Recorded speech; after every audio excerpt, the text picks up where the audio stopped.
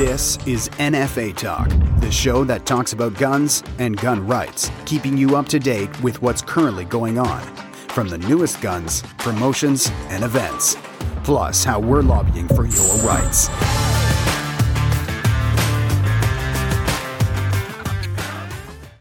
Hi, welcome to another episode of NFA Talk. I'm Jordan Vandenhoff.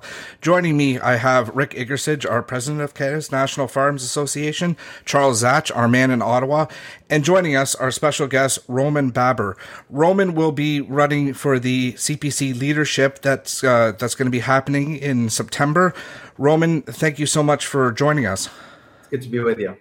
Hello, Roman. On behalf of Canada's National Firearms Association, a big welcome. We're here today to give you the floor, basically an open forum to discuss with us what some of your positions are in firearms, and also tell us a little bit about yourself and the other aspects of your campaign. So feel free to go at will. Thank you, Rick. Thank you. So my name is Roman Baber, and some of your viewers may know I'm former member of provincial parliament for the District of York Centre, which is in North Toronto. And about 2 years ago, I made a choice that I wasn't going to watch my former government impose harm on Canadians anymore by way of what I believe to be overreaching and very harmful lockdowns. I wrote a letter to Premier Ford asking for a balanced response that would factor in the collateral harm of lockdowns into our public health response. I guess the government didn't take to that too kindly, and I was removed from caucus, lost my position as chair of the Justice Committee.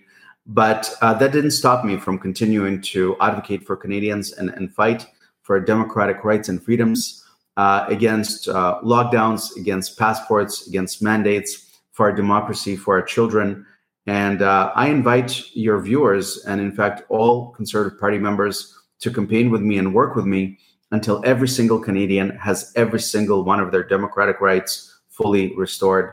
And that's primarily why I'm in this race. I have a unique perspective on democracy. I was born and lived in the former Soviet Union until I was almost 9. We didn't gain our freedom until the whole thing collapsed in 1989 under the weight of its own lies. And that's why I have a unique perspective on how precious democracy is and how fragile it is. And I'm very concerned with what I'm seeing vis-a-vis the erosion of Canadian democracy. First, I'm personally offended at the fact that we still treat close to 20% of Canadians as second-class citizens. I made the choice that most Canadians made by way of vaccination, but that was my choice. And for the record, we still agree that it's still a choice. And I think that the fact that we impose mobility limits on Canadians is something that is to be expected of a regime that is not democratic. Mobility rights are not just charter rights, they're human rights. And to know that still a good percentage of Canadians must be detained at home after they travel abroad, or are still potentially not able to visit their loved ones at a hospital, is something that I oppose adamantly. And the fact that there are some Canadians that were landlocked, believing that their rights are being eroded, that must have created fear in their hearts. And the fact that any Canadian would fear their federal government is reason enough to get rid of Justin Trudeau. Same with mandates. I think that workplace mandates are inhumane. I think it's inhumane to make someone choose between their ability to put food on the table and their personal healthcare choice. That's why I brought legislation in Ontario to protect workers against workplace mandates. But regretfully, it was voted down on second reading. I will, as Prime Minister, pass legislation banning all passports and mandates. I will also freeze funding to any province that allows for private sector mandates or within its provincially regulated industries like colleges and universities and hospitals. I'm going to put an end to this 21st century discrimination and segregation that is not based in science. I think it's a shameful episode in our nation's history. And I'm determined on protecting the democratic rights of all Canadians. The most important thing we can do to restore democracy is to restore our freedom of speech, which is also being eroded. We're seeing a number of bills making their way through Parliament, abridging our basic right to free speech. And I don't understand that, because we have the right to be wrong. And good speech and free speech is not just good for public policy, for democracy, it's also good for public policy, because through entertaining more opinion, you would arrive at better decision making.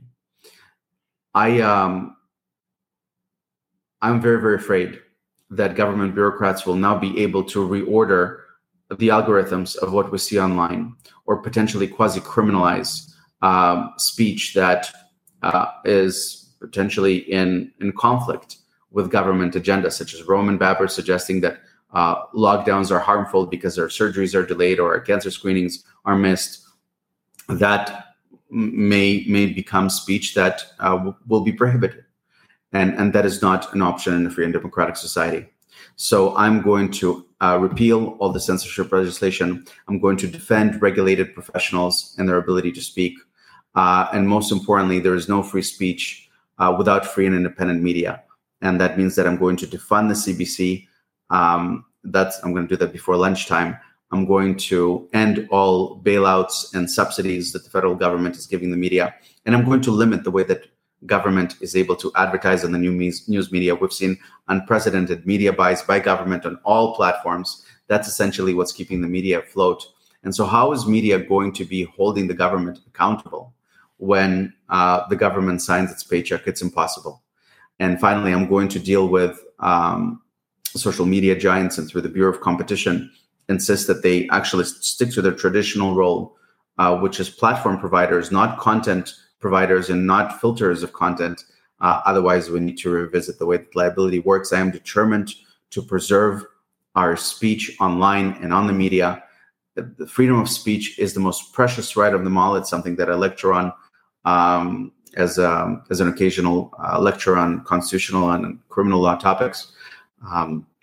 It's through our freedom of speech that we protect all other rights and all other Canadians. And I'm determined to preserve our freedom of speech, to preserve our democracy, because without democracy, we don't have anything.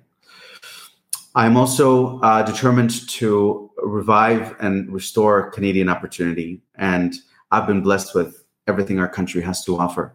I'm an immigrant to Canada. I came here at age 15, and we didn't have a cent to our name. My first mattress was from the recycling bin across the street. But I've always had a job, and I've always had this remarkable joy because I had Canadian opportunity. Because all you need to do to succeed in Canada is just two things. You got to work hard and be nice to people. That's it. And if you just do those two things, then everything will be okay. But I feel that this Canadian opportunity is now being eroded, and it's our responsibility to preserve it for future generations of Canadians and for all Canadians. And so I propose that we do a couple of things, and most importantly, that we let people work.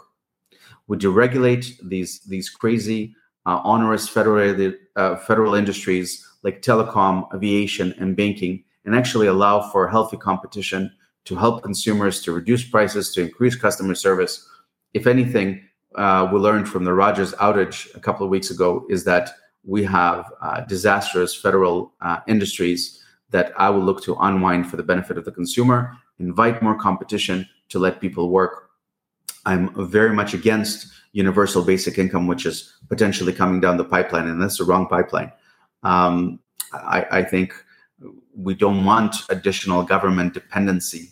We want Canadians to be less dependent on government. And of course, it's going to come with strings attached, and it's going to discourage Canadians from working. We want to encourage them to work. And I also fear with the universal basic income that wages are going to rise drastically, and that means that the cost of living will rise drastically because you've got to entice workers to work. Canadians don't want universal basic income. We want to earn an income. The most important thing we can do in terms of letting Canadians work is to allow us to develop our natural resources. I think our natural resources are a blessing. I'm not going to let oil and gas be canceled. It's good for our strategic interests, our economic bottom line. It's the only way we're going to climb out of the fiscal hole that we're in. And it's also good for the planet because Canadians can derive energy cleaner and safer than any other nation on earth. I'm running against socialism in Canada, which means I'm going to end supply management and allow farmers to produce as much milk and cheese and dairy as they wish. It's good for the consumer. I'm against cartels. Same with agricultural products and fertilizer. For the record, I'm not going to be eating any crickets and we should encourage Canadian farmers to farm instead of having a centralized agency like the Dairy Council telling us how much production we may have. That's not something that's expected of a free economic regime. And I'm going to end equalization because I'm against encouraging dependency between provinces. We should encourage them to develop their natural resources. It's going to help our regional divides, and it's going to encourage our country to become the natural resources superpower that I think we ought to be. I'm interested in privacy. I'm interested in children with autism. There's a lot of work to be done. I'd like to bring a different culture, which I've acquired in the private sector. I've practiced law for 12 years before I was elected.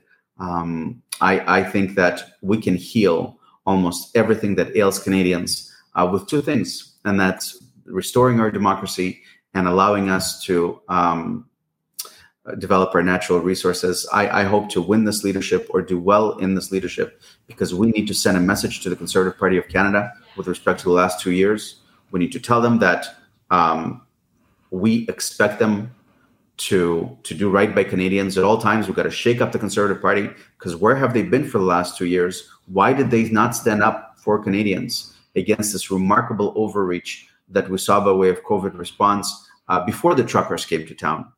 And finally, I need to ensure, so I'll ensure that the Conservative Party always stands on principle, that we do what we believe is right and we say what we believe, even when it's unpopular and before the truckers come to town, and that the history regards what transpired with the fair narrative. These tactics like segregation, censorship, psychological manipulation, we cannot allow them to stand or to be justifiable down the road, because then we'll never get our democracy back and we'll never fully go back to normal.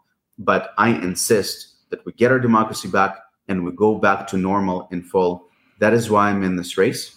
And that is why I ask for your vote on first ballot. Thank you. Wow, that was great, Roman. Thank you so much for that. And you touched on the censorship, and maybe we can go into a little bit of that. The firearms community, we with the big giants, with Facebook and Instagram and YouTube, we get censored. So I look forward to hearing more about that platform with you on how you would go about it and make it fair for all Canadians, whether you like firearms or whether you don't like firearms, and what you would do with these big giants. Jordan, we have.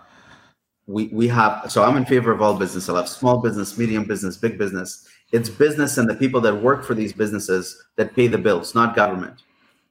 But that doesn't mean that we should allow for what we now have being technological monopolies that have outgrown so much that they have effectively become the public square. And if Facebook or if Twitter are now the public square, then we ought to insist that they behave like the public square, especially if they get all sorts of liability protection from defamation, given that traditionally they were supposed to act as platforms. You and I can post to our heart's content as long as we're not breaking the criminal law. And we know what the law is. Do not incite violence. Do not demonize an identifiable group of people like the Prime Minister does. Short of that, we have the right to be wrong. What happened to, disagreeing with one another? You have the right to your own opinion, but I'm going to I might disagree with your opinion, but I'm going to defend your right to say it. That's how traditionally Canadians viewed one another. And that's what we got to reinstate. So I think that the Bureau of Competition should now be having a look at whether these are monopolies beyond the scope of what they're meant to be. I think that we can probably enter into a voluntary agreement. I don't think we'll need litigation to restore the right of Canadians to free speech, unencumbered online, irrespective of their views or politics, as long as they're not breaking criminal law. It's good for democracy and it's good for public policy. Absolutely. So, also with censorship, while we're talking about that, when it comes to firearms policy, it seems like this Trudeau government has been censoring the firearms community. They say that they've talked to all the stakeholders, and they have not reached out to the firearms community. So, if you were to move on and become Prime Minister, and it came time for firearms policy, would you consider the Canada's National Firearms Association, as well as the other orgs, as a stakeholder and ask for their advice when producing the policy? Absolutely. How can you devise public policy without consulting stakeholders and without having the ability to understand the issues better? In fairness, as I mentioned, I come from a North Toronto riding. I have a community that suffers from gun violence, namely illegal gun violence. None of the gun violence that's happening in North Toronto is committed by law-abiding gun owners.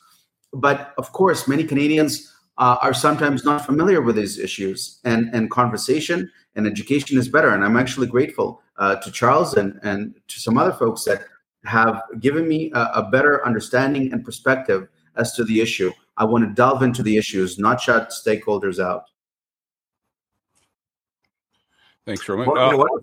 If I could just jump in for 1 second, I just wanted to talk about the GTA and the whole the riding or your riding and the Toronto riding, et cetera, et cetera. And we've heard you mention this before about these people don't understand that. Of course, they're in the midst of all this armed criminal violence. But I just want to let you know that most of the guns in Canada, despite what the Liberals tried to spin between the this urban and rural divide, are within this region. So everything from Niagara Falls all the way up to Quebec City.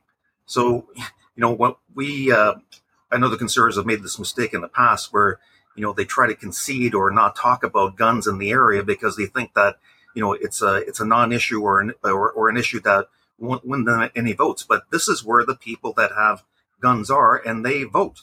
So last time we lost pretty bad because, frankly, there were some mistakes done on the Conservative side, and there's really nothing to vote for at that point. So hopefully when you become Prime Minister, you won't make that mistake, and you can actually, give the people, the gun owners, the law-abiding, responsible gun owners in the GTA, in this area where most of the guns are in Canada, something to vote for and usher the Conservatives into victory. Charles, I have built a reputation in the last couple of years and prior to that, to say things that some Canadians perceive to be unpopular. I spoke out against lockdowns and mandates when there was no conversation allowed about that. And I'm not afraid to raise difficult issues and communicate difficult issues effectively. I actually think that the radical left has overplayed its hand with COVID. And we're now able to say things that previously the politically correct cancel culture mob would not allow us to say. For instance, I'm comfortable saying to you gentlemen that, I don't believe that taxing Sally $10 at the gas pump is going to bring about change to the global climate. I don't believe that. I don't think anyone believes that anymore. So I'm not going to literally shoot Canadians in the foot. I'm not going to shoot our own foot instead, I'm going to encourage the creation of our natural resources. And I think that same goes for all policy, and that includes gun policy. But to your point about elections, and I'm happy to talk about my gun policy, one of the colossal mistakes that Erin O'Toole made, and in fact many other Conservative politicians do, is that they run to the right during the leadership election, and then they pivot to the left during the general election. And what that ends up doing is it ends up alienating Conservative voters, right? Conservative stakeholders or folks that have legitimate issues start thinking that they cannot trust the leader. The left pounces on them and says that they're a flip-flopper, and then people really don't know where we stand, and that is an unacceptable proposition. We can't be afraid to be who we are, and even if our positions are unpopular or maybe some Canadians will not agree with them, we have to articulate them with confidence. I think that there's a lot to be said for clarity. You might not agree with me, but at the very least, you'll know where I stand. Okay. Now, I want to jump in, Roman, with a couple issues that are directly affecting firearms owners across Canada, the 2.2 plus firearms owners across Canada. One of them is the order in council where the Liberal government banned 1,500 types of firearms, and two bills, one that has been passed, Bill C-71, and Bill C-21, which is past second reading. I just wonder if what is your what is your position? We'll start with the Order in Council. What is your position on the Order of Council? I'll repeal it. Speaking generally, gun violence will not be stopped by virtue signaling, and with almost no exceptions, law-abiding citizens do not commit gun crimes. Almost all gun crimes are committed with illegal guns. And so liberal gun legislation or regulations will not do anything to stop or deter gun crime. Almost all illegal guns are smuggled to Canada through the US border. And so what I propose that we respect law-abiding gun owners, repeal the proposed liberal legislation and the past regulation, and instead we should ensure that the Canada Border Services Agency, or whatever it is called now, that it has the necessary staff, tools, and training to prevent the flow of illegal guns across the border. We have a disaster at the border. It's not just guns, it's also fentanyl that is killing so many Canadians. Let's fix the culture, the incompetence, and the lack of resources in the Canada Border Agency to stop the flow of illegal guns. That's where I want to go to stop criminals from having illegal guns rather than targeting law-abiding Canadians. Yeah, I'm glad you said that, and you also touched on the issues with the other two bills involved. More regulation to law-abiding gun owners isn't going to change anything. I think you're on the right track, going after where the real problem is, the smuggled guns, the gangs. I'm glad you touched on that. Do you guys have any more questions for Roman? So Roman, we've now seen that this government has reduced mandatory minimums for some of these crimes. Some of these include firearms. Would if you were to form government, would you reinstate mandatory minimums and put those away that are committing these crimes instead of going after law-abiding citizens for paperless crimes, such as, if we forget to take our firearms license, that little plastic card, to the range with us, we could be in some serious trouble. Whereas, like if you were driving downtown and you forgot your driver's license and cop pulls you over, and he talks with you, you're usually given about 24 hours, or you're given a small fine. You don't go to jail. Usually you can produce, or they'll call in and they'll verify who you are, and it has on record that you are a licensed driver. So certain things like that, I think we do need fixed in the Firearms Act. Is that something that you'd be willing to move forward with? Absolutely. Just very quickly to Rick's point, 30 years of ineffective liberal firearms legislation prove that law-abiding gun owners aren't responsible for violent crime. They never have been. But to your point, Jordan, so absolutely. And I will ask a very comprehensive review of our criminal code and the way that we approach crime and punishment. So when I was a young law student, my first gig while I was a student was at Legal Aid. And it's where I picked up a lot of my humanity and compassion for people. And I can tell you, most of the stuff on the petty level in our country is driven by mental health and addiction. We are spending remarkable resources, police resources, court resources, on enforcement that does not deter or heal addiction, which is a catastrophe.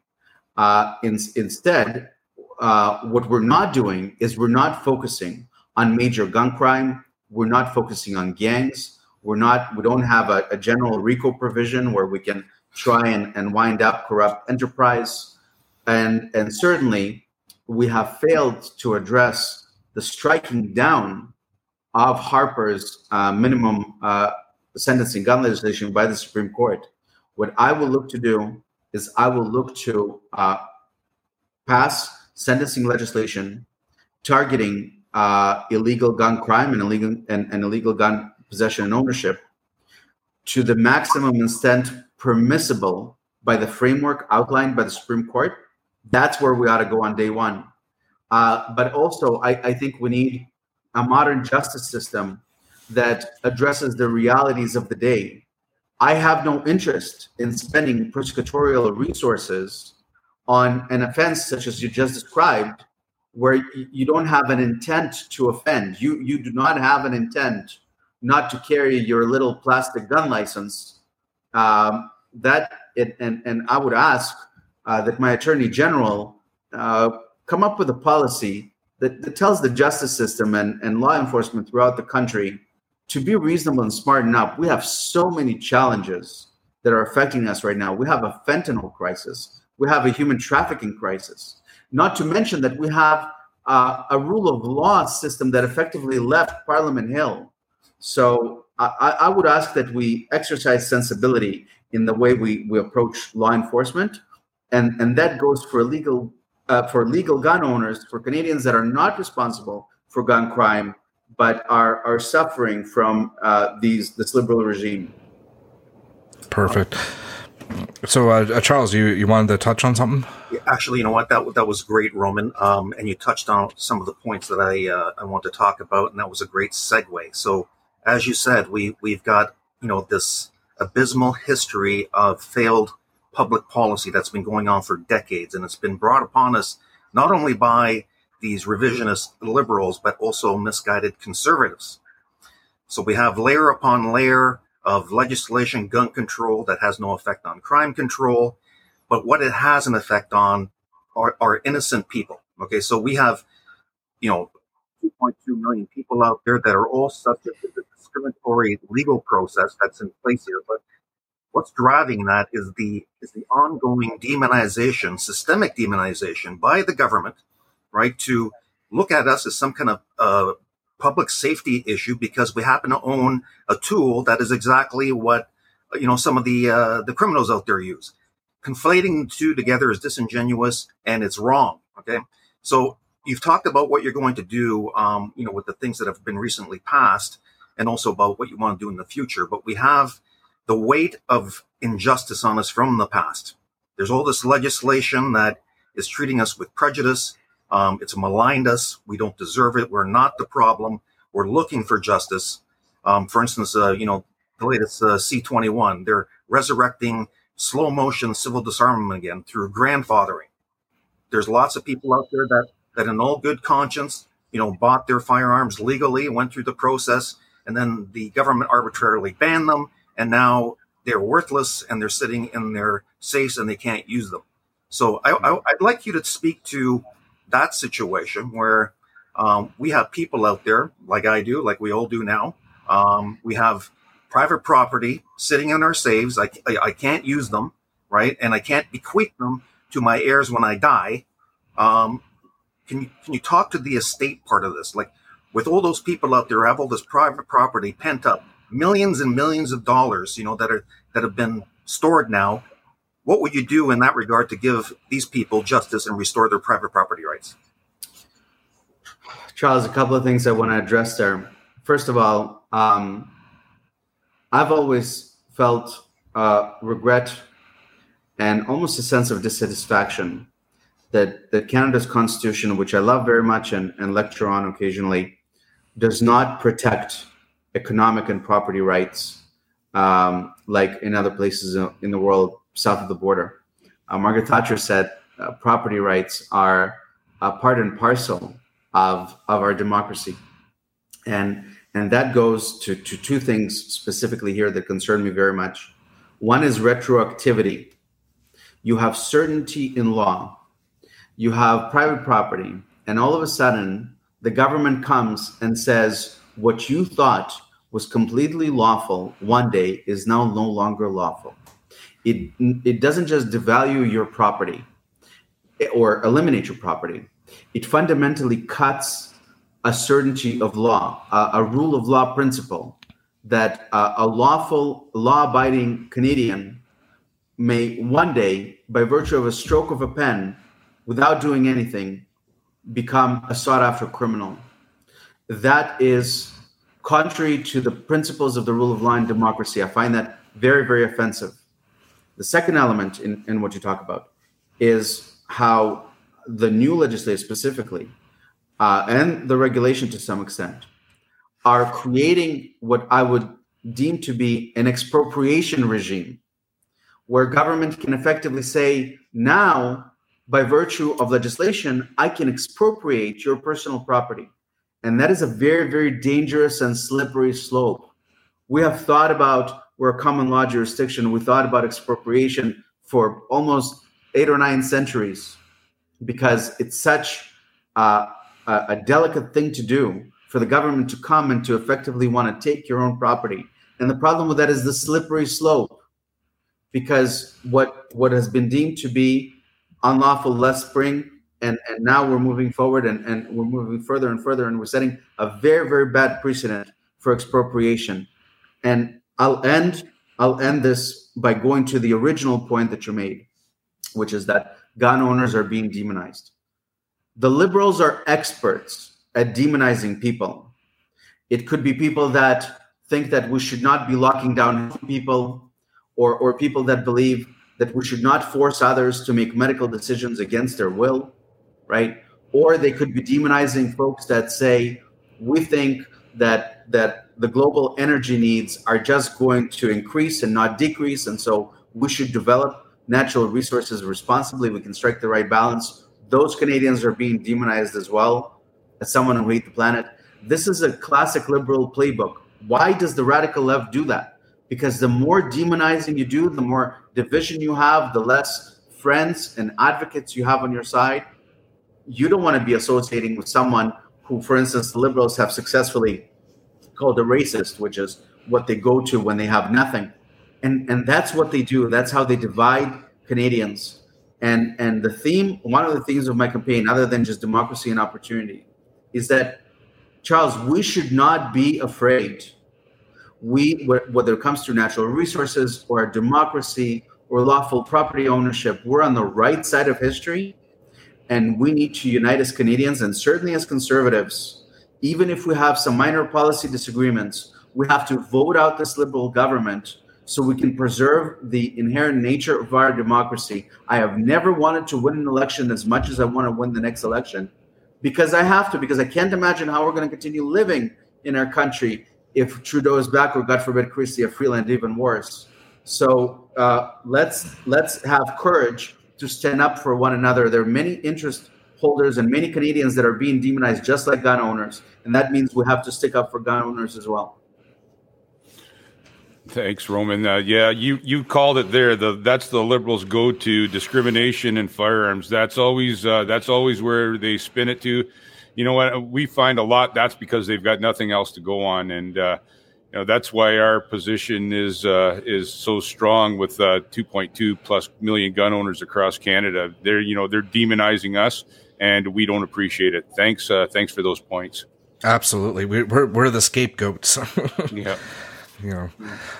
Okay, so Roman, now when coming up with new policy, and I keep seeing this a lot in our emails and on our from comments that we get through our social media, would you say it's fair that somebody that is doing this doing firearms legislation should go through the PAL course and have a restricted firearms license to see exactly what firearms owners go through? Would you like to comment on that? First of all, education is always good. And I actually have to give Charles a compliment here. Him and I had a number of discussions, and I learned quite a bit, and look forward to learning more. But generally speaking, I'm a technician. I like to delve into files and issues. And after this leadership is over, you guys are welcome to this table that I'm seated at right now, and we'll order some food, and I'll pull out my laptop, and I'm prepared to understand the issue inside out in order to get to the same destination, which is let people breathe, stop demonizing law-abiding Canadians, and figure out a way how to come down on illegal crime and illegal guns. And so walking a mile in your shoes is certainly something that I'm open to doing. You asked me before the interview if I've ever been to a range. I've been to a range probably twice in my life. A good friend of mine took me to a range in Aurora maybe a decade ago. I had a lot of fun that day. I'm I'm content, but I ask your members and I ask you, gentlemen, we have a monumental and very important task ahead of us right now. We have to unite as a party and defeat the Justin Trudeau Liberals. And I think we're going to have immediate relief on all fronts as soon as we're successful in that. Great. Okay, so I guess we'll just do a final thought, and maybe tell our audience if they want more information, give them your website, and give your final pitch to the firearms community, and we'll wrap it up from there. Absolutely. So one of the things that I bring to the table, aside from courage to take on the radical left and the difficult issues of the day, is I'm a big fan of the rule of law. And maybe that is something that gun owners would like, is that we have certainty in law. We don't expropriate property.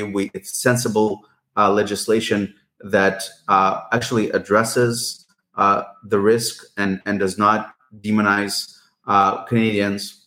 And beyond that, I'll say that, look, I have had the honor and the blessing to stand up for Canadians for the last couple of years, even when it was unpopular. And I will continue to do so, no matter how tough it gets. I've been blessed in my life, and my faith and my God-given skills will help me continue to work for Canadians. And so I ask that you consider ranking me first. It's a ranked ballot. You can rank me first, and then a more popular candidate. That is how I will get your vote. That our message of democracy and law and order is heard loud and clear throughout our party. And I'd be very honored to lead our party and our country. So thank you so much for this opportunity. Thanks, Roman.